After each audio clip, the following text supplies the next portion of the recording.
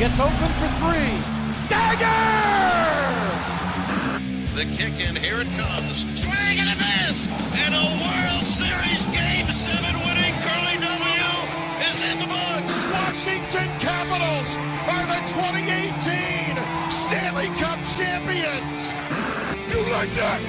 You like that? I like that. You gotta like that, right? My approval ratings keep going up. Sorry to keep you waiting. Complicated business. FP, there's nothing complicated about this show at all. My name is Joe. His name is FP. Two-man show. LP may join us in a little bit. We got a special guest coming up in the second half of the show as well to preview the Washington football team heading down to Atlanta to face the Falcons, the Dirty Birds. It doesn't happen frequently, but when it does, it usually doesn't end well for Washington. So we have a lot to talk about, and we're going to get into all of it. But FP, before we get into the Atlanta-specific stuff, let's just talk about the NFL at large. There's a couple things that caught my eye now that, week 3 is over. What caught your eye over the past couple of days? A lot of great matchups. There's a really two or three really good 4:00 games and an entertaining Monday night broadcast because Eli and Peyton just make everything fantastic. And we should talk about them as well. But what caught your eye? One team, one play, one player, etc. The thing that caught my eye the most would have to be the Cincinnati Bengals by far. It's coming into this Thursday game where you're going to have Burrow versus the Jaguars, whatever his name is. The Bengals turned around faster than what Washington is doing, and just seeing them take down Pittsburgh and sort of shake up the entire division and look really well. I mean, Jamar Chase looks good. Burrow looks strong. They broke the Steelers' sack record of 75 games straight with a sack. I mean, nobody expected the Bengals to kind of start the season this strong, especially with Burrow coming off his injury. And I just love when divisions just get rocked and go against expectations, including the Chiefs being at the bottom. It makes for great football when the storylines don't stick to how they've been the past few seasons. Yeah, the Chiefs are an interesting story, and I think it's worth noting that Pat Mahomes is doing things that he's done in previous seasons, but the ball's getting tipped, and things are happening that haven't happened to him in the past, right? He plays loose, he plays fast and loose, and that's fine, that's his style. It was weird to see him try to throw on the run, throw balls behind receivers, a little high. Like, he's missing some throws that he's been making in past seasons. And yeah, like you said, the Chiefs are playing from behind now in some of these games. The Chiefs have lost consecutive games for the first time, I think, in his tenure as the starting quarterback. I mean, that's a pretty big deal. You know, the fact that the rest of that division, the Broncos in particular, are looking competitive and pretty good. You know, and something that really caught my eye too, specifically with Mahomes, I feel like there was a little bit of extra respect put on, Justin Herbert. Justin Herbert, I mean, the Chargers look like a really good team, and we saw them here in week 1. Yeah, they look like a really good team for them. If that was a primetime game, the Chargers would be on the top of every news cycle, even just beating the Chiefs alone. But I mean, yeah, Herbert looked great, and the Chargers of old, they always found ways to lose games, and all of a sudden they're finding ways to win games. And if they can just clean it up a little bit with their penalties and all of that, I mean, the AFC in general, come playoff time, it's hard to tell who's going to be there. I mean, the Raiders look great. There's so many teams that's just kind of shocking everybody right now with the undefeated and just coming through. There's a lot. Yeah, there's a lot going on. And, speaking of an AFC team, the one team that I want to talk about, and it pains me to bring them up or bring them into the conversation, and somewhere I think Razzle is smiling, right? I want to talk about Lamar Jackson and the Ravens. The Ravens, 2 weeks in a row, if you're a Ravens fan, and I am not a Ravens fan, let me just be super clear, not a Ravens fan, they don't have many offensive weapons outside of Lamar. They don't have a real running back. Their best wide receivers got Butterfingers, drops a ton of passes. Hollywood drops a lot of passes. But 2 weeks in a row now, Lamar has made things happen in the fourth quarter at the end of the game on a fourth down to beat two really, one really good team and one really bad team, two opposite extremes. But, that was the thing that caught my eye. Everyone's going to focus on the record-setting Tucker field goal, and it was awesome. And the video clip of the the Lions fans like, oh, we won. No, we didn't. Yes, I totally get it. But Lamar converted a 4th and 19 to set that up. 4th and 19. Yeah. I mean, here in Washington, we can't convert like 3rd and 2. This guy converted a 4th and 19 with no timeouts to set up his it's a desperation. Like, you got to think Harbaugh at that point, even Lamar, they're thinking this isn't going to happen. We gave it our best shot. We're going to come up a little bit short to end up winning the game. If you're a Ravens fan, that's 2 weeks in a row you didn't expect to win going into that fourth quarter or late into that fourth quarter, and you come away with a win. That's the type of thing where, momentum, you can't, it's something you can physically see or touch, but that's the type of thing that a team can build on, right? I think so. I mean, the Ravens to me are the surprise of the NFL right now because they shouldn't be that good. Their record shouldn't be what it is, but good for them. They're definitely playing on a magical season, hopes and dreams, and I don't know if it's sustainable, especially just with how strong the AFC is in general. But when you look at Harbaugh and that team, and this is kind of a dig at the Washington football team, it is a much better coached team from top to bottom. Stability at that position, and look, Ron's been here now for a season and a half or whatever it is. He's got 20 games under his belt as the WFT head coach. And this was a statistic that caught my eye. He's been behind in 16 of those 20 games, right? You're not going to win. You're not going to win many games if you are trailing 80% of the time at the end of the first quarter. I mean, that's a pretty damning statistic, and it's something that I pulled a couple of his sound bites from his radio hit earlier today on local radio here, and we can listen to it and kind of talk through it. They both. Like, it was a 20-minute interview. There was 2 different clips about a minute each that I isolated because I couldn't believe he said it. One was about, Taylor Heineke and the quarterback play, which maybe I can get on board with. The second was about, like, expectations for the team as they go into Atlanta. I couldn't believe what he said. And frankly, I listened to it, and then I turned off the radio. I went to the gym. I did some other stuff. And then I came back to the interview. I was like, wow, this soundbite doesn't, it's not very confidence-inducing. Like, as a fan, I don't know if I want my head coach to be saying this type of stuff, and we'll get to that in a second. But, Razzle, did anything catch your eye around the NFL Week 3? Any team in particular? Don't do the Ravens because I already talked about the Ravens. We'll let it go. You can smile. You can, high five to you for calling that out. But what caught your eye Week 3? How good the Rams came out against the Bucs. This guy is so predictable. So, do you have a back tattoo of Sean McVay or the Rams yet? I wish I had a back tattoo of Sean McVay on my back. I feel like you're gonna pull a full Ben Affleck and just go get a huge Rams he logo almost on your combusted back. after they had to lead at halftime. He was his so face pumped. exploded. I mean, did you see Deshaun Jackson running down the field and catching that ball at a 75-yarder? No, I mean, the Rams were the story of the weekend, and I don't know if Tampa had their eyes set on Week 4, the big Sunday night game. The great return, GOAT versus the great GOAT. return, Brady, Belichick reunion. I don't know if that was, kind of clouding their preparation for the week. But the story of the Rams, the story is obviously Aaron Rodgers, and what he was able to do, getting 32 seconds left, no time. Yeah. Plenty of time for Aaron Rodgers, apparently. I mean, he's back. I mean, we went from, 2 weeks ago thinking, we went from, basically saying he's done and he quit on them to now they're, I was looking at ESPN Power Rankings today. They had him in the top 5. Yeah, I mean, he's making me eat my words, Joe. I mean, that's the honest truth. I said Rodgers and the Packers were the big story after Week 1 because of how terrible they looked. And frankly, that defense still looks terrible, but Aaron doesn't look terrible anymore. And Devonta Adams doesn't look terrible either. But let's talk about him for a second. Should he have been on the field to end that game? Well, given the hit. It was a helmet to helmet. He clearly was not responsive on the field. Big star treatment. He got big star treatment on that one. Those rules are only there just on paper. I mean, they do whatever they need to do. What I thought you were referring to were the Niners leaving too much time on the clock on that last drive. But you can't really blame that on Garoppolo because he threw a little hitch out route to the fullback, but he just kind of powered his way through and got into the end zone, leaving 37 seconds on the clock and allowing Aaron Rodgers to get 2 plays. Devontae Adams just found holes in the defense. I don't know what kind of defense that guy. He was targeted 18 times. When was the last time a Washington football team was anybody? No, We didn't even have 18 pass attempts. 18 times at one guy.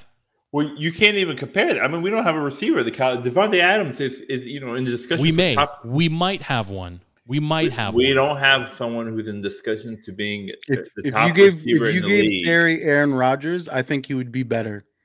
Well, I mean, we already know where this conversation's going. Would Aaron Rodgers come to Washington? No, he won't, because this team's I'm not saying Aaron coming here. I'm saying once we lose Terry, okay, to a different team. You mean normal Washington sports happenings, right? Where our best players leave and then become studs. Right.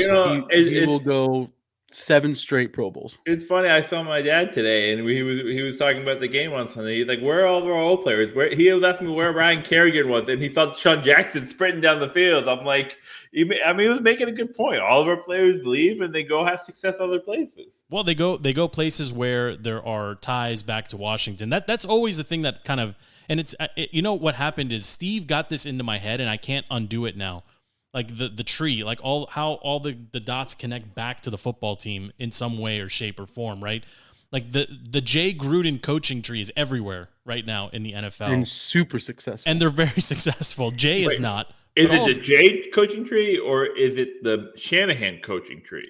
It might be both. Right? I guess but my it would point be the is Shanahan. It's the Shanahan. Right now, okay, but right now, Kyle in San Francisco and Sean McVay in LA with the Rams, LaFleur with Green Bay, and exactly, like they're all looking great offensively. Defense, I mean, McVay's in a different class, and it's just all these guys were on the same staff here. All of them were here. They're all friends. They're all I'm sure they are. I'm sure they are. The tree goes a little further down. If you know the offensive coordinator or the Jets, I know the Jets. I mean, it's LaFleur's brother, right? Yep, LaFleur's brother, his little brother Matt.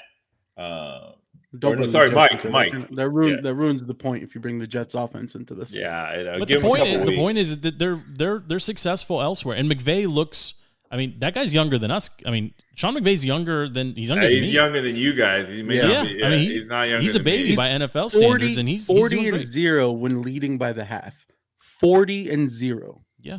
That's an insane stat. If we hired him as our head coach, there's no way he would be 40-0. We should have. No, there's no chance. We lost him after once he was flirting with getting some head coaching positions. We should have fired Jake Gruden on the spot and hired him. It wasn't going to happen. We can't do that. I'm going to get depressed. That's so many years ago. So many quarterbacks ago for the football team. We gotta move past. Speaking of quarterbacks, what's the status on RG3? Still tweeting us? Is he still trying to get a job? RG3 needs to just stop. I don't think I've ever come across somebody. I mean, social media is crazy. It's the home of crazy people in general. But this guy just never stops tweeting.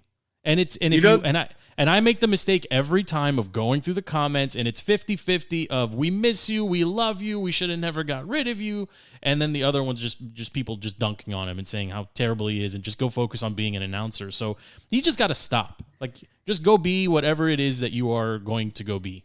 I don't know if you guys are hip with the young kids slang now, but he's what we call zombieing now. So ghosting is when you just leave the person that you're hooking up with and you leave them on red. They have no idea what happened to you. Zombieing is when you come back after ghosting somebody, trying to get back in the door. That's what RG3 is doing. Thank you very right much. I didn't know that. That's the title of this episode. Yeah. The zombie. Yeah, got it. Sometimes they just name themselves. That's perfect. I know we didn't get a chance to talk about it, boys. We did the post-game show on the Contender Network on Sunday after the loss. It was rough then. It still feels pretty rough now. The team just didn't play well. I mean, that's just the very simple, honest truth.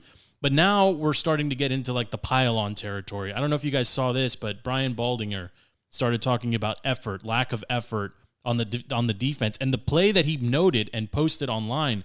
It was like the 4th play of the game. It wasn't the 44th play of the game. It wasn't some meaningless garbage play. It was literally the 4th play of the game. Did you guys see that clip? Because I saw it, and I honestly, I remember thinking to myself in real time while watching the game, it doesn't seem like Duran's running really hard. It doesn't seem like it seems like there's a lot of open space and there's no one in it in front of Josh Allen.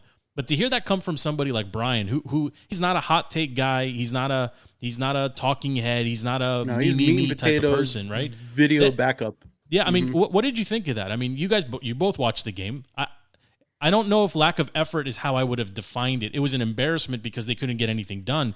But watching it in real time, I didn't think lack of effort, like that wasn't what was coming across my mind. FB, did you think differently?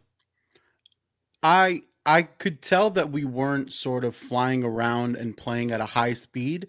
And the thing that I was zoning in on is sort of Chase Young's 2-point stance, where he just stands with his hands on his hips, and he doesn't look like he's really focused on getting that quick twitch release off the line that all the great defensive ends have. And it's kind of his game, kind of his style, but it's terrible. And when you notice that and you see him last second, all right, haphazardly get into his stance, it kind of flows down that defensive line. And you start to notice that everybody on that line, and you hear it in the commentary and the coach talk and everything, or they're not communicating, they're not doing anything. And it all looks like they bought into their own hype and they're like, oh, we can manhandle anybody, but then no effort, no fire comes out of it. And it's infuriating to see. And then you see Chase Young, he's quoted saying like, I feel like everybody right now, we know we have to change. And then his immediate next sentence is something has to change. So even talking to us, it sounds like they don't have any answer as to why they're being so terrible, so slow, so lethargic. But maybe he's got a point. I mean, Razzle, did you think he had a point with the effort? I mean, he definitely does. I feel like that comes down to coaching.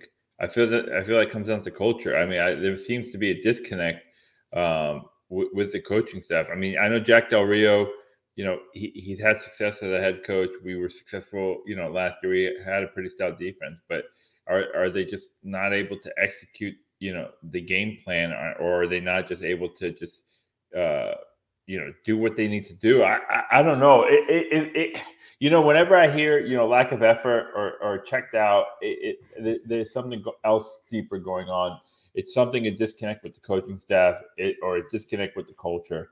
There has to be something more going on than just, you know, just not executing a game plan. Yeah, I mean, I don't disagree with you. And I think if we're going to put it, I mean, I would put it more honestly now, you know, it's 2 days later. I would put it more on the coaches than on the players, right? Yeah. The players aren't that much different than the players that were here last year. You can certainly argue that the caliber of opponent is better than what we were facing last year, and that's a fair point. That's the point Stevie makes all the time, and that's a very fair point.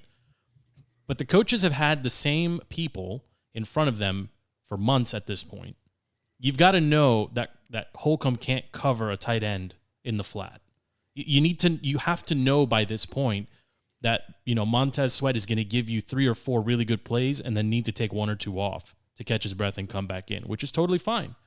Like, you have to know that, you know, your cornerbacks are susceptible to the deep crossing route because your safeties tend to cheat and get burned. Like, you have to know these things, right? Jack Del Rio must know these things at this point. You know, I know it's only 3 weeks in, but they've been working with the same players for a long time. So some of this has got to be on the coaches, maybe the majority of it, frankly. And I want to play this clip. This is Ron Rivera. I'll do my best to kind of start and stop, and we can talk over it if we need to. But this is Rivera talking about Taylor Heinicke in particular, about his play against the Bills. Listen to this. Basically, I told him is hey, go out and make the right play. Make the right play because it's the one you should, not because it's hard or not because it's simple, but make the right play. If the right play is throwing a check down, then throw the check down. If the right play is throwing the 9, throw the 9. If the right play is running, run. That's the thing. You don't want him to try and do more than he needs to. Mm-hmm. Okay, and that's the thing that got him in trouble. Okay, those picks came on when he tried to force the ball into situations that he should know better. But, again, when you're put in the position he was, and again, we didn't help him defensively. We could have been better, okay? Now you feel like you're pressing, like you have to, you must, you gotta. And what happens? The stress steps up, you force things, and bad things happen. And that's really what happened. I thought if you really took a step back and looked at the situation and how Taylor handled it, I was very pleased. Mm-hmm. It's like that last touchdown drive we had, okay? You know, being in the situation we were, talked to Scott about it and said, hey, let's don't get into this 2-minute drill stuff. Let's stay focused and let's drive one down there and let's put points on the board and let's do it like we would in any portion of the game. And so that's how we handled that last drive that we scored on. It was very methodical. Taylor did the things he was supposed to. He showed us that he can do it, which is more important, and it was a good way for the offense to finish the game in spite of the score. Right. You know, and I'm just gonna look. I mean, who wants to go first? Because I mean, we were down 21-0 early in the second quarter. You know, I mean, of course he's going to make those plays. Of course he's going to try to. Yeah, I mean, you're playing the Bills' preseason defense at that point, right? They don't care. It's not like he was put in a position where, you know, it was a close game throughout, and he was, you know, trying to keep up and manage the game plan. I mean, I'm looking at it here. The Bills were up 21-0 with 10:48 left in the second quarter. At that point, you have to throw out the game plan. You have to try to force things and make plays, or else you're going to end up with the same result. So, you know, I mean, that soundbite, Joe. To me, that soundbite, like I didn't like that. It's garbage coach talk. Coach talk. Yeah, and I get some of it is, you know, he's not going to go on you know, public airwaves or national airwaves and game plan openly and criticizes. I get that. But this idea that he walked over to Scott Turner and said, "Hey, don't start running the no huddle or the 2-minute offense. Let's just go methodically down the field and look to see what we have." I would buy that in a preseason game. Okay, like, okay, fine. Like you want to see what you've got. You're evaluating players. That's what it sounded like to me. Again, initially, first time I heard it, okay, like he wasn't necessarily throwing in the towel, but at the same time, he realized maybe that the game was out of reach. The second time and the third time and every time I've heard it since then, that clip, that sounds like a coach who knew the game was out of reach and he was evaluating everyone on the field. That's what it sounds like to me at this point. Well, you knew that game was out of reach when he did that Bobo challenge that everybody knew. We can't. Oh my goodness! Everybody knew that wasn't going, and Ron's like, "Crap! I need to find a way to keep this offense on the field so that we don't get boat raced by the Bills." And he knew that was coming. And the entire comment that he just had, that whole clip, when you watch the game, you can see, like, the first half, somebody somewhere told Heinicke, don't run, don't scramble, stay in the pocket, make these passes. That did not work. And then in the third, when we were almost on the grip of momentum, you saw him sort of get comfortable and start using his athleticism. And that's when the offensive side of the ball was clicking a little bit more. And for Ron to be like, Ron essentially, I think, went against what he initially told Heinicke. So it's tells Heinicke, don't run.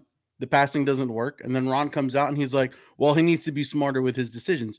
Yeah. You handicapped your own quarterback with his own, the thing that makes him special. Yeah. It just bothers me that you're not, at that point, you're either admitting that the game is out of reach and you're evaluating your players, or you don't have any faith in your 2-minute offense and you're just saying, just don't make it any worse, basically. Something about that soundbite just doesn't sit well with me. I got to be honest. I don't like it.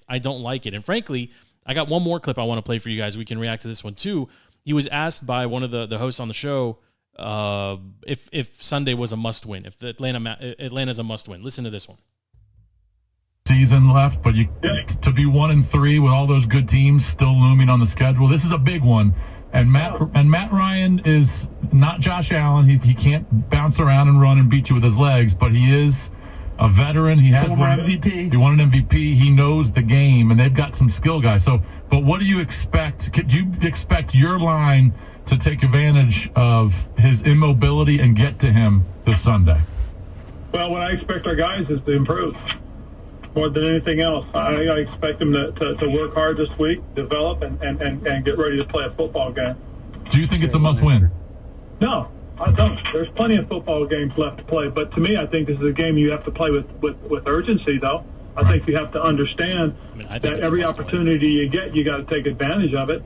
You know, after this week, there's still 13 games. Right. Okay. And as far as I'm concerned, it's just one at a time. It's such a bad look from Ron. There's 13 games. How many of those games are winnable, Ron? I was going to say, Ron, do you know we took the over on the 8.5 wins this season? Does he know that we put money on that? There's no way that McVay or Bruce Arians or any of these other coaches are like, oh, yeah, it's not a must win. There's 100% they go out to their team every Tuesday after their rest day, and they're like, this is a must-win game. I don't care if it's the Jaguars, the Washington football team, or the Buccaneers. This is a must-win game. And for Ron to come out and be like, there's a lot of season left, that's loser talk right there. Well, and frankly, Matt Ryan, I know Matt Ryan is not fast. Okay, he's not Josh Allen. He might not even be Daniel Jones. But the way the defense played on Sunday, you don't have to be very fast. You just need to be smart about when you step up and step to the side. I mean, I covered it. We covered it in the post game show. We've talked about it in the past. Chase has one move right now, and that's just running 100 miles an hour. He's literally running out of the TV frame. Yeah. If you're watching TV, he's running out of the frame and coming back in. Matt Ryan's good enough to understand that that's coming and then step 2 feet to the right. One little shoulder dip. And yeah, exactly. So yeah, he's not the fastest quarterback. He doesn't have to be. He's a savvy vet. He'll know where to be and how to move around to elude that. I mean, if they can't get pressure, then this will continue to happen. And frankly, I mean, Calvin Ridley is primed here for a really sweet spot. I don't have a clip of it, but Rivera was asked if Willie Jackson's if Willie's going to follow him all over the place, and he said we don't know yet. If he doesn't, he's not even game planning yet. I understand, but if he doesn't. If we don't have they need two people on Calvin, and it doesn't really matter. Like everyone else really doesn't matter for right now. But that is a scary matchup right now for this secondary. And what else? Yeah, if he's on your fantasy, you have to start him. Yeah, I was gonna say the other thing is Atlanta Falcons team's coming in 0-3 and hungry for a win. You know, they lost on a last minute field goal. Washington's 0-3. In reality, if the Giants don't jump offside. We missed the field goal. A more realistic 1-2 than Washington. Right, but I'm saying Arthur Smith and that team are looking to get. No. Hold on. The Falcons were neck and neck with the Bucs as well until those two very, very fluky interceptions run back for touchdowns. That game was close. They handled the Giants 1,000% better than us. I understand all that, but the record is they're 0-3. The record is the record. But you know what? Hold on. Let's talk about that for a second too, because offensive point totals in Week 3. So the Washingtons put up 21 points, right? 21 points in Week 3 would have been good for 2 wins. Okay, in Week 3. On the season, get this. This is what I was doing today during tea time, and you guys know what that means. 14 points would be good to win about 14% of the games so far this NFL season. That's really terrible. Right. That's 21 points wins you 14% of the games so far played through 3 weeks. You're going to have to we're talking a lot about the defense here. The offense is going to have to score points too. And frankly, they looked at times like they were able to move the ball. So I'm not that concerned about the offense. I think they will, Atlanta's, they're not, we won't call them a soft D. We are a soft D. We're a very porous defense. But they should be okay. But the defense is going to have to do something. They're going to have to do something. And frankly, Atlanta doesn't have, as far as I'm concerned, and we have a guest coming on. He can help us get smart on the Atlanta, skill position players. I think Cordell Patterson is the leading rusher, who was once a wide receiver. Running back receiver pseudo. Yeah, he's a fantasy stud because he's got that RB wide receiver thing. You might even make him a tight end too, right? Designation. Yeah. I mean, he's literally a Swiss Army knife, which is kind of cool. But they shouldn't be able to run the ball effectively against Washington. They are going to. They will, but they shouldn't be able to. So I don't know. Do you guys have any thoughts on that one clip in particular? I think this is a must-win for the football team because it doesn't get any easier from here. Like Atlanta and the Saints back-to-back, these are the last two truly winnable games for a long time. That's how I see it. Do you guys disagree with me? I'll play devil's advocate against you guys, and I'll say I understand where Ron is coming from because start of this season – by week 4, everybody expected Washington football team to be 1-2. Nobody thought we were beating the Chargers, maybe a toss-up. Everybody knew we were losing to the Bills. So coming into week 4 as a 1-2, from a coaching perspective, the ship is where it needs to be. And then you look at the Falcons and you're like, this is a winnable game. It's not a must-win game because we're 1-0 in the division. We're still kind of on track from a coaching perspective. I see where he's coming from. But when you look at the product on the field, you cannot say that. Well, looking at the product on the field last night too, the Cowboys are a really good team. Don't even get me started. It took us this long to bring up the Cowboys are a good team, and frankly, Dak scored a touchdown. The fact that the Zebras are not overturning calls, which fine, whatever, if that's the way it's going to be. He scored a touchdown. That wasn't a fumble. Yeah, that was a touchdown, right? So the Cowboys are better than we expected. The Eagles probably are on par with the Washingtons. I think so. And the Giants are clearly the worst team. Well, then again, they almost beat us. Are they, though? Are they? Here's the thing. It is a must-win because, like you mentioned, Joe, the Saints are coming up, and the Saints look good. Famous Jameis. They went up. And they're not good, but they're better than us. They're better than us. Okay, then we have the Chiefs. Okay, I know they're 1-2, but they're still the Chiefs. Then we have Aaron Rodgers. He's good. The Packers. Then we have your other favorite team, the Denver Broncos. I know they played garbage. Your boy might be in Denver for that game. Oh, okay. You got to take a picture there. Make sure you can breathe. Okay, bring a oxygen mask. Your boy's not mile high shape over here. Yeah, we'll get ready. You might need to bring some oxygen with you. They got to win this game. They have to win this game. Oh, no, if they don't win this game, we got to cash out on that 8.5 wins. Yes, bet, absolutely. Because this season's over. Absolutely. No, if we don't win this game and you go all those losses in a row coming up after it, you got to start selling pieces of this team for some better draft picks by the trade deadline. That's tough to hear. That's the way we're going. If you don't win this Falcons game and you get blown out by the Chiefs, the Packers, the Broncos, the Bucks, even the Panthers with their better defense, and McCaffrey's probably back by then, and then the Raiders, you're screwed. If you don't win this Falcons game and you're screwed, look, you have to start selling pieces. Jerome Payne, bye-bye. You're going by the trade deadline. The only silver lining here is the Falcons don't seem to score a lot of points, right? They put up 6 in the opener and got run over by the Eagles. They put up 25 to the Bucks, but that game was actually closer until those 2 interceptions. And then they squeaked by the Giants, 17-14, with just a poopy performance from both teams, to be honest. But it's just interesting to see how they're built, because Matt Ryan, for better or for worse, he's still somewhat efficient. He went 27-36, 243, and 2 touchdowns. I'm just looking at the box score really quickly from Sunday against the Giants. The leading rusher, Mike Davis. How old is Mike Davis? Went 12 for 50. Cordero Patterson, 7 for 20. He was also the leading receiver, 6 for 82. Calvin Ridley, 8 for 61. Kyle Pitts, I think Kyle. I know. I'm waiting for our friend from Atlanta to get on so I can ask him why I spent a high pick on Kyle Pitts. Because he's supposed to be amazing. His breakout game coming in week 4. Yeah, it's perfect timing. Well, look, Pitts versus Bostic, it's coming. Yeah, it's exactly. The Atlanta offense is about to get really right really quick, because the defense, the Washington defense, just doesn't look very good. But look, why don't we pause here? We'll take a quick break. On the other side, we'll welcome in Tyrone from the Forever I Love Atlanta Sports podcast, FILA. He'll join us to preview Week 4 matchup between the football team and the Falcons. We're going to take a short break, and we will be right back. This is DTC. We are taking a short break, but we will be right back. In the meantime, check out our YouTube channel, which is updated with content regularly, and if you haven't already, find us on your favorite podcast platform and hit subscribe. You can find the show on Apple, Google, Spotify, Amazon, and Twitter. Just search for DTC or Defeating the Curse. Thanks for supporting us. The show will be right back.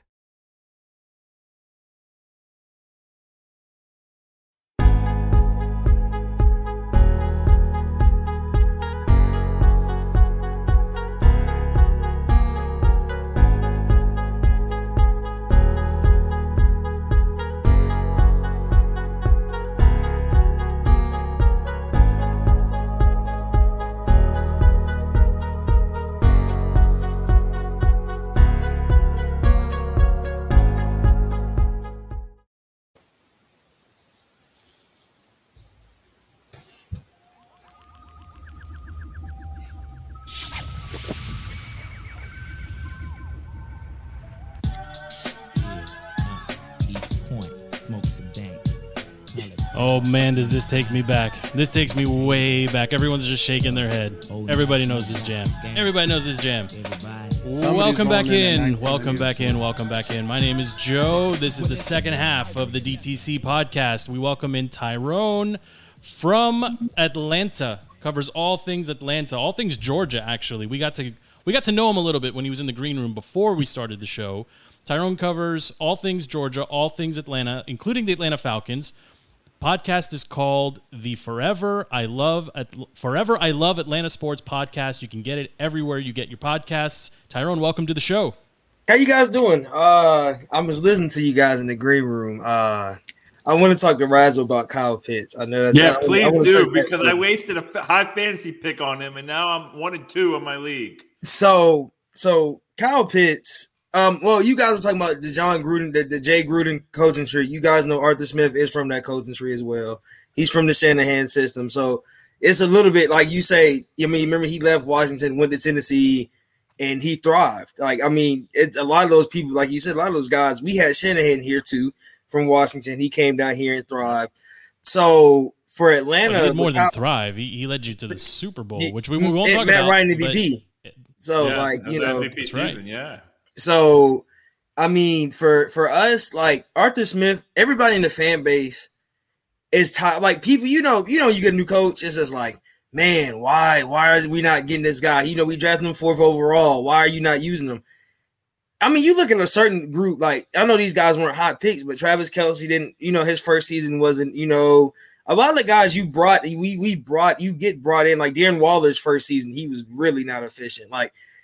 But Kyle Pitts is slowly getting into his rhythm. I don't know if you guys, you probably didn't watch the Giants game, but at the end of the Giants game, Kyle Pitts got us in field goal position. He was the person that got like his first 2 catches of the game. But Tyrone, we want to know when is this the week he's going to go off for like 6 for 125 and 2 touchdowns? It seemed like seemed like is Calvin Ridley's going to have a breakout game. Yeah.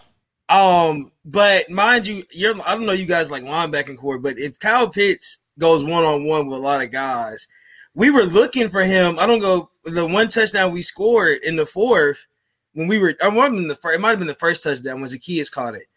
We were looking for Kyle Pitts on the jump ball, and they double coveraged him.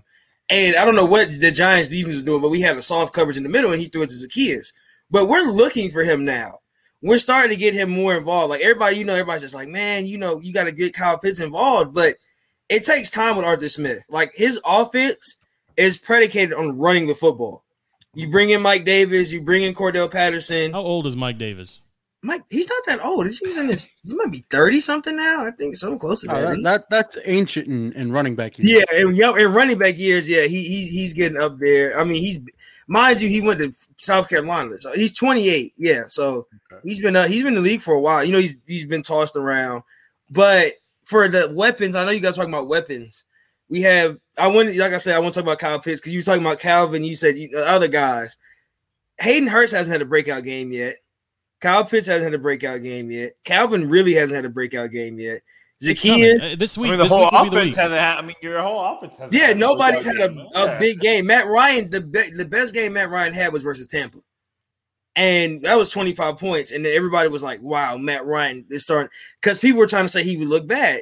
Matt Ryan now has 40 game-winning drives in his career. He's 10th. He's tied for 10th in NFL history. So. A lot of people. Many of that has come in the last 5 years, Tyrone.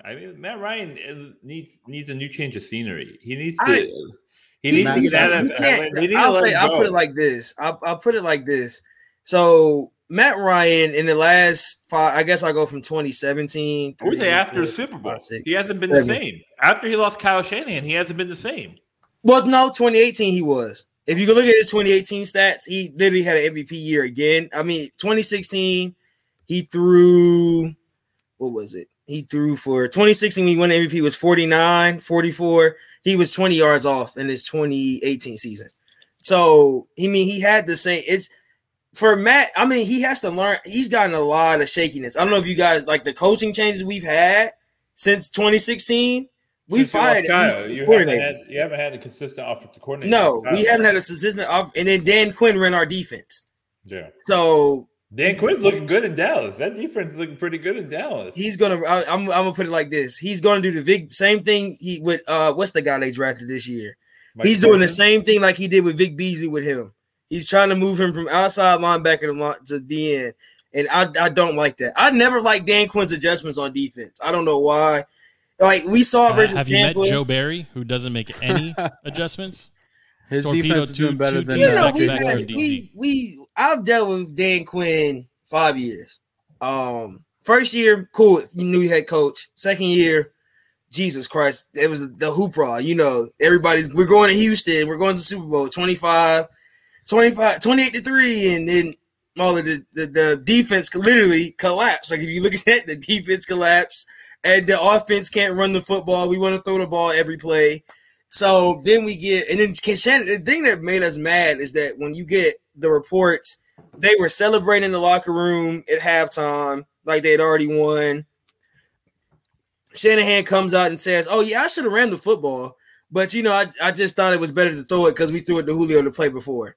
So you guys have the rebuild, right? So Shanahan's gone.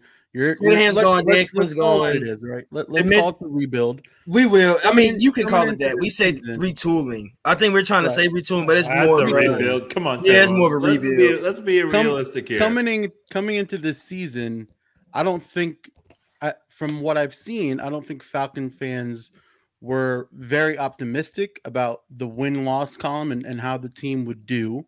Starting 0-2 was terrible. Getting your win versus the Giants is great.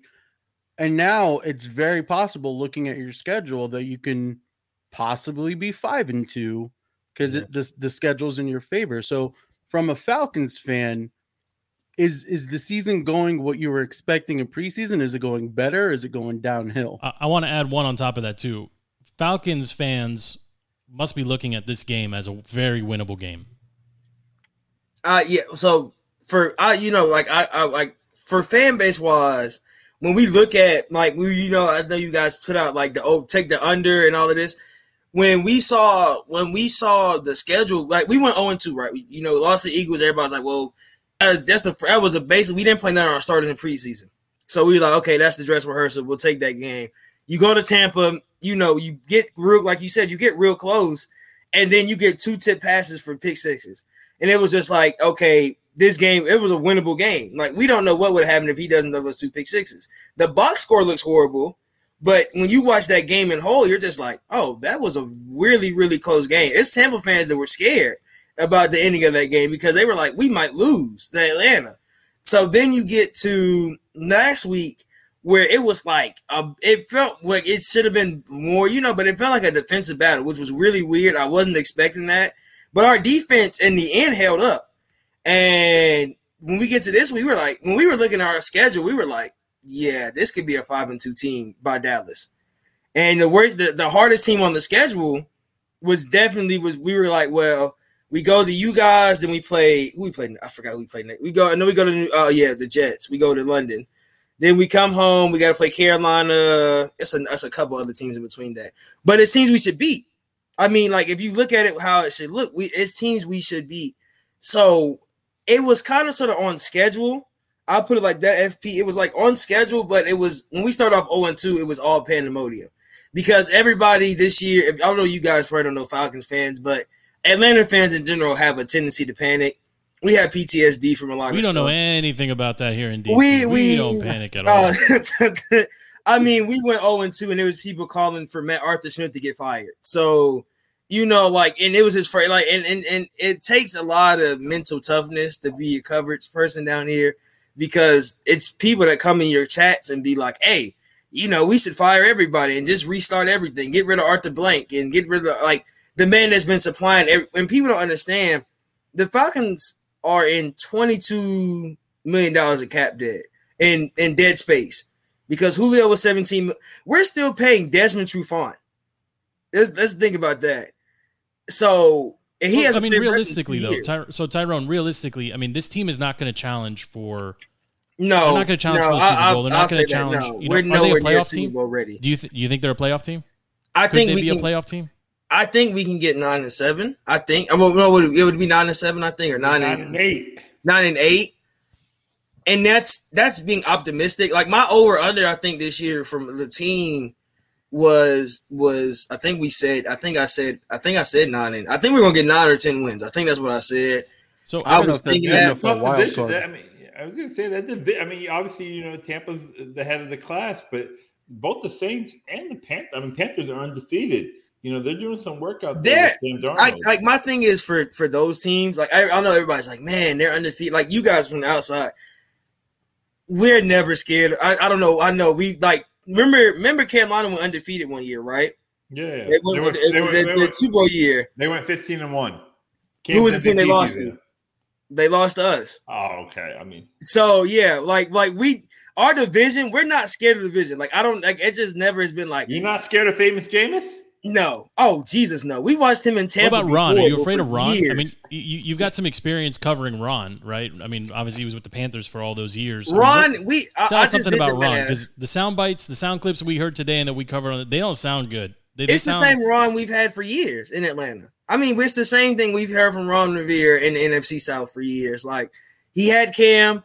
When Cam got there, he was like, "Oh, we got Cam." So I want to point this out. When his record versus Atlanta, I was talking about in the green room.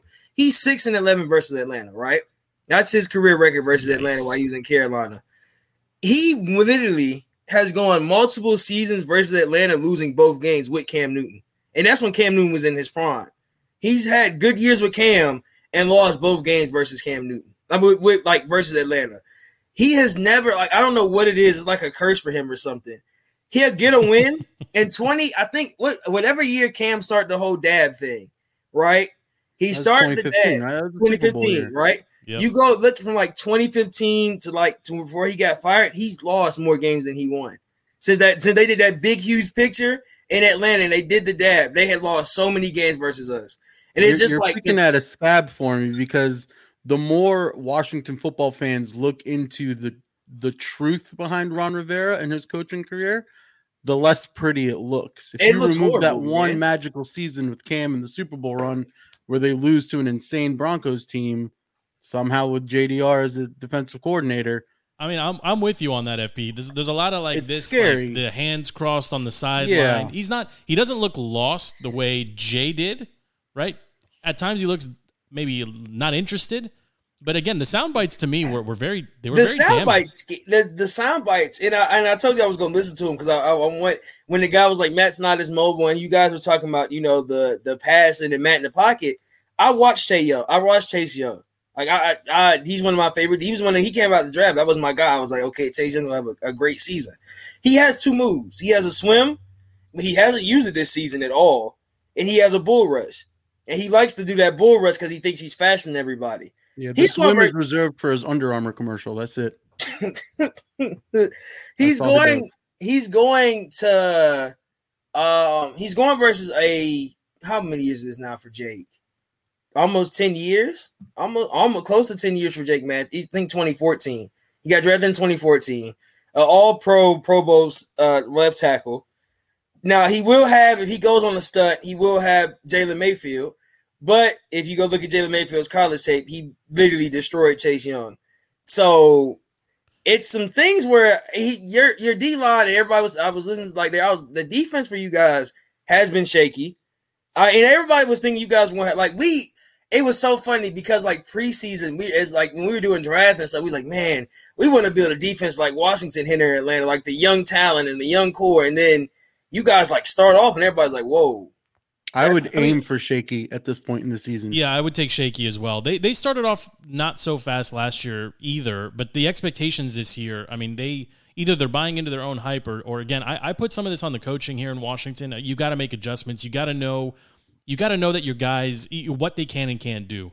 The linebacking core from top to bottom, every single one of them, not very fast. And that's okay, but that means you need more of them on the field. You need to cover more space. You need to play a little bit more zone. You can't expect them to drop back and cover. Frankly, I don't ever want to see Chase drop back into coverage. That's going to hurt versus Kyle Pitts. I hope you guys Well, like I said, I mean, we're expecting it, right? This is like we said it at the jump. This is the week that everyone on Atlanta is going to eat, and everyone on the offense is going to get right, and everything's going to be great in Atlanta by Monday morning.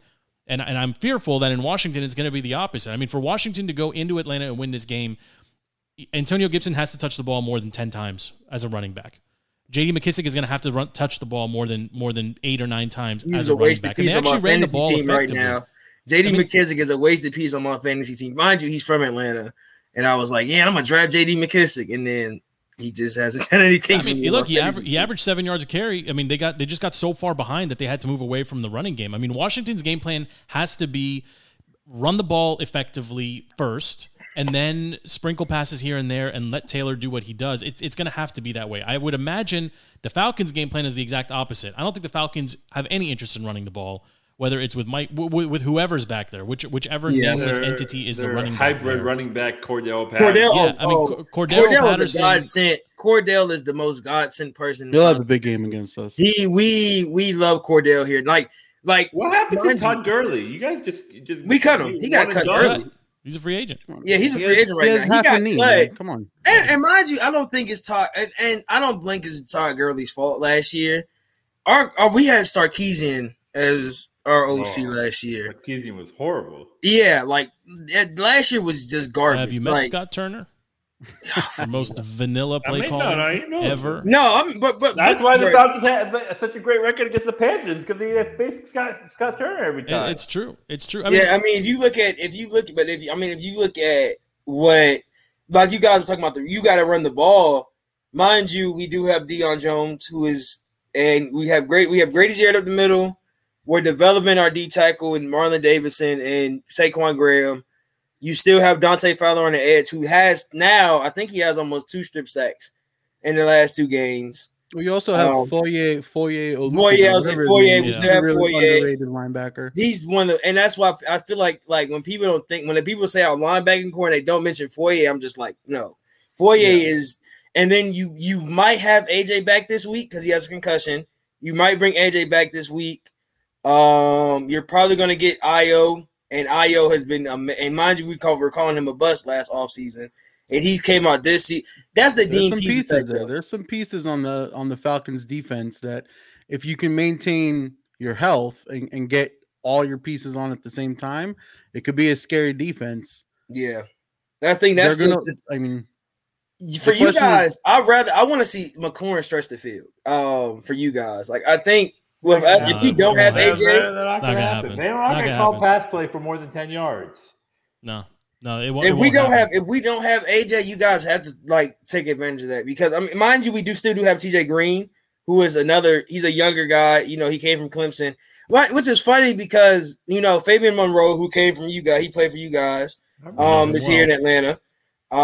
He's our cornerback too, but he's not going to be here next year. If TJ Green put on a performance like he did versus New York this week, and you have AJ and you have Io playing nickel, yeah, you won't see much of Fabian next year. I mean, Ron did mention that there's a chance that Curtis Samuel, they're going to check him out tomorrow, I guess, at Wednesday practice and see. But I mean, it's a long shot for him. I mean, until he's on the field, I don't think you're going to see McLaurin running any routes deeper than 10 or 15 yards. It's not going to work. It's kind of sort of what we feel like with Arthur Smith. But mind you, Arthur Smith's whole playbook, if you know Shanahan's playbook, it's run the football and play action boots. There's a lot of that in there. It's not a lot of deep shots in that playbook. When you do get a deep shot, it's on a play action fake, and it's probably your tight end. Like we scored a touchdown versus the Giants, which was, Matt Ryan did the most perfect fake, and Lee Smith, out of all the tight ends we have on this roster, Lee Smith catches the football and scores the touchdown. And so it's like we have to realize like this team, and this is like for Falcons fans now, like we stress so much because what we went through with Dan Quinn and Mike Smith and all these other guys, it's just like it's sad. I mean, like the fan base is depleted. Like it's bad. Really, it's true. I know depleted fan bases and being sad. Intimately. Yeah, deflated and defeated is what we do here. That's maybe that's the next time when we rebrand DTC again. It could be the deflated fan base. Tyrone, I put on Twitter that I would take the under on the points. I don't think this will be a high scoring game. It sounds like you disagree with me. I think the line. Razzle, you have to check me on this one, but I think the line is at 41.5. 48. It's 48 is right now. 48. Yeah, I'm definitely taking the under. I don't see how either of these teams is going to get to 20 plus points. I just don't see it. We're favored by 1.5. Should we take that now with the under? Yeah, does anyone like the over on the points? I'm 100% on the under. FP, you're going over? I think you have to go over. I don't think defense is going to play a role for either of these teams on Sunday, and it's just going to be a what the hell is happening shootout type of game that nobody expected. I think nobody wants to see Matt Ryan in the shootout, though. I don't think you guys want to see Matt Ryan in the shootout. Definitely not. No, of course not. I just don't have. Maybe 5 years ago we were scared of him. I don't think now we're scared of him. Come on. Oh, you haven't seen Matt Ryan. He still has zip on the ball. He might be 36. He still has a little. We saw a shootout on Sunday. I think we're done with shootouts for a while. That was bad. One way shootout. It was bad. I really thought you guys, and I had I think because we saw you guys' defense being so good last year, when it did get good, like when you saw it develop, we were like, oh yeah, this is gonna be one of the tough defenses in the league next year. And it was just like, you get to this year, and it's like, whoa, what happened? Like, I don't know what it is. It's really weird. Nobody has an answer for that. The players don't, the coaches don't, the fans don't, the media doesn't. That's Ron Rivera for you, though, man. I mean, that's Ron Rivera, though. Like that's what you get from Ron Rivera. Every time his team just starts slowly depleting. If you guys can one day just go back to listen to Carolina Ron Rivera, and before he got fired, he went 5-5 that year, right? He got beat so bad. He got killed by the Falcons. Everybody got beat by us. Wasn't the reasons he got fired? Yeah, it was. I think it was you guys. It was the Falcons. He went 5-5 before he got fired. But it was time at a certain point. Remember, they sold the team. We knew Ron was going to be leaving once they sold the team, right? Because he kind of sort of got buddy with the owners, and you do one miraculous one. Well, I mean, he's buddy with the owner now. I mean, he's part of the name change committee. He's part of the rebranding effort. He's part of. I mean, he brought the entire Carolina staff with him here to DC. The whole staff is here. I mean, I'll give you guys a hot take now. I don't think he'll be our coach next year. He doesn't seem like he wants to coach anymore. I know he has had health issues and all that stuff. He just seems, his whole demeanor. Joe, you mentioned it with the arms crossed. I don't think he's in this for a long time. Razzle, I'm right there with you, and I always kind of had the assumption from the day he was hired, Ron got brought in for a quick culture change, right? Maybe 2-3 seasons, and then after that, I think everybody knows. And I mean, maybe Dan doesn't know, but Jason Wright and everybody else knows you have to get a young gun, like fresh talent, offensive minded, like the 10 we used to have here, like the 10 we used to have. Because when you watch Monday night's game, the trajectory of the Eagles and the Cowboys is completely opposite from us. You're not going to win in the NFL building a strong defense. You're going to win by building a team that can put up 40 points like it's nothing. Ron's not that guy. He's the culture change guy. Well, Tyrone, if you look at Tyrone, we're going to get you out on this question here. Give us one player to watch for the Falcons on Sunday, besides Matt Ryan. One player that's going to be the key, the MVP. Please tell me Kyle Pitts. Kyle Pitts for my fantasy team. Well, for your fantasy team, I'll tell you Kyle Pitts. But the one player I think you need to watch, and it's going to be a defensive guy for us. Dante Fowler. I don't know who you guys' tackle are, but watch because he's gotten a 3-4 system for him, and Dean Pease has brought something back in Dante Fowler. So I say watch out for him. That's fair enough. Tyrone, where can everybody find your podcast? You guys can find me on YouTube at Fila Sports. Forever I Love Atlanta Sports Podcast. We're slowly getting on the Spotify and other platforms, so you guys can most definitely find us on there.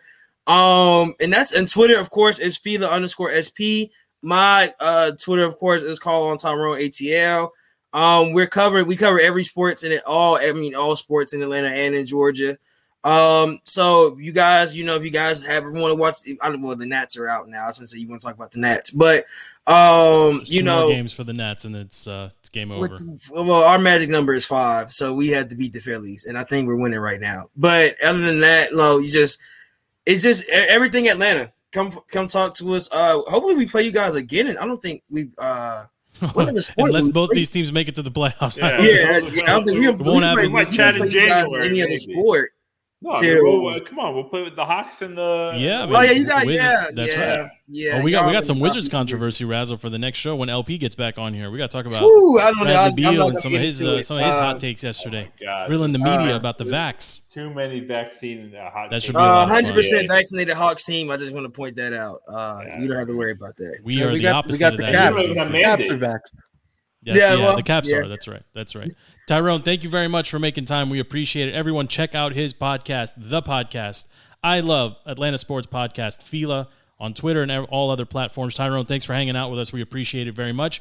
We may pull you back for a post game. We'll see. We'll see how the game goes. If we're in a super sour mood. If we're in a good mood. Yeah, if we're in a good mood, we might call upon you to come and talk to us. Usually when we lose, we don't want to talk to anybody. So we'll have to wait and see. But thank you very much for making time with us and for hanging out with us. Always great being on with you guys. Thank you.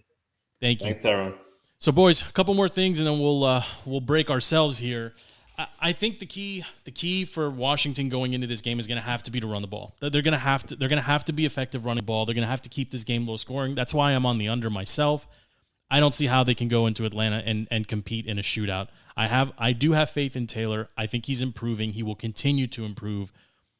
But in that building, it's not a super hostile environment, but I just think that if it's low scoring and the defense can do some things a little bit better, maybe get some dirt on Matt Ryan's uniform this year this week, because they couldn't do that against Josh on Sunday. If they can just be a grind out game, maybe don't give up 12 minutes of possession in the opening frame to your opponent, like just little things like that. I think they have a shot, but I think I'm not hopeful going into this game. I'm not.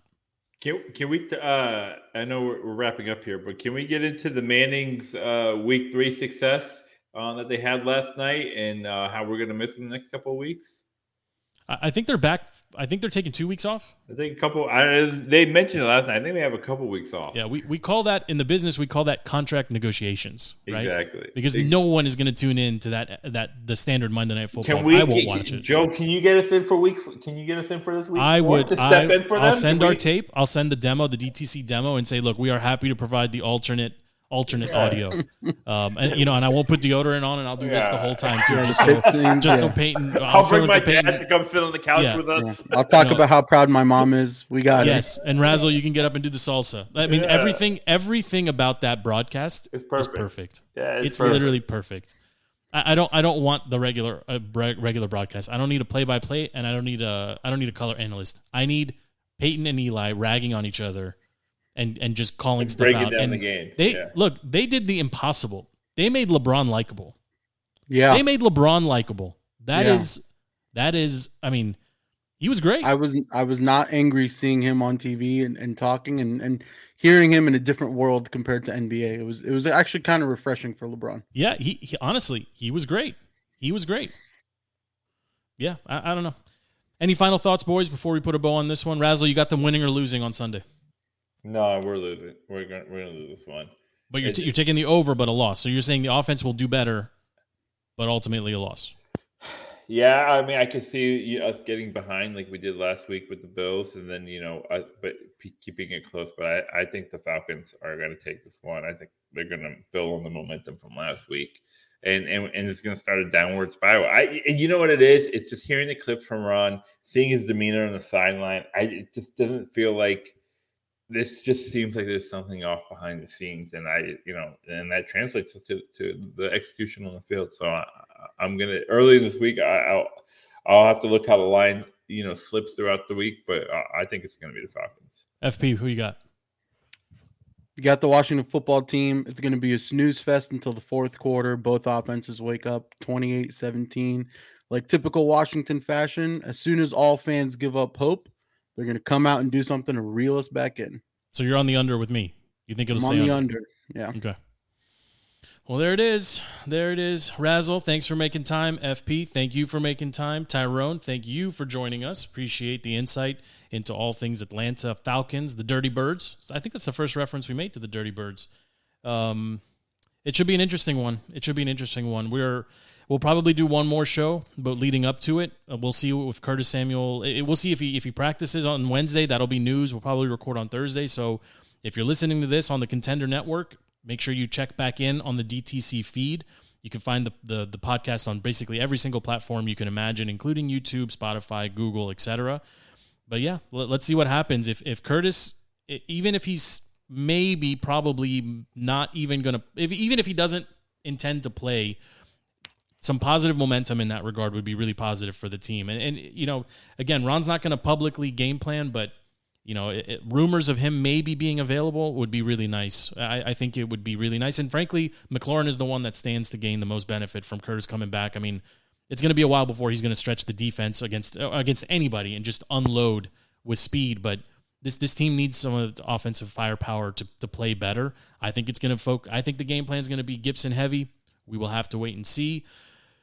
Well, I mean, that's it. Joe thinks it's going to be a shootout, but a loss. FP thinks it'll be a snooze fest until late in the game. He's taking the under. I'm taking the under as well. We'll get Stevie's opinion and LP's opinion later on in the week. For now, my name is Joe. This is Defeating the Curse, available on The Contender, available on all platforms. Thank you for watching live if you did. Thank you for sending in comments if you did. If you didn't, catch us next time. Until then, we are out.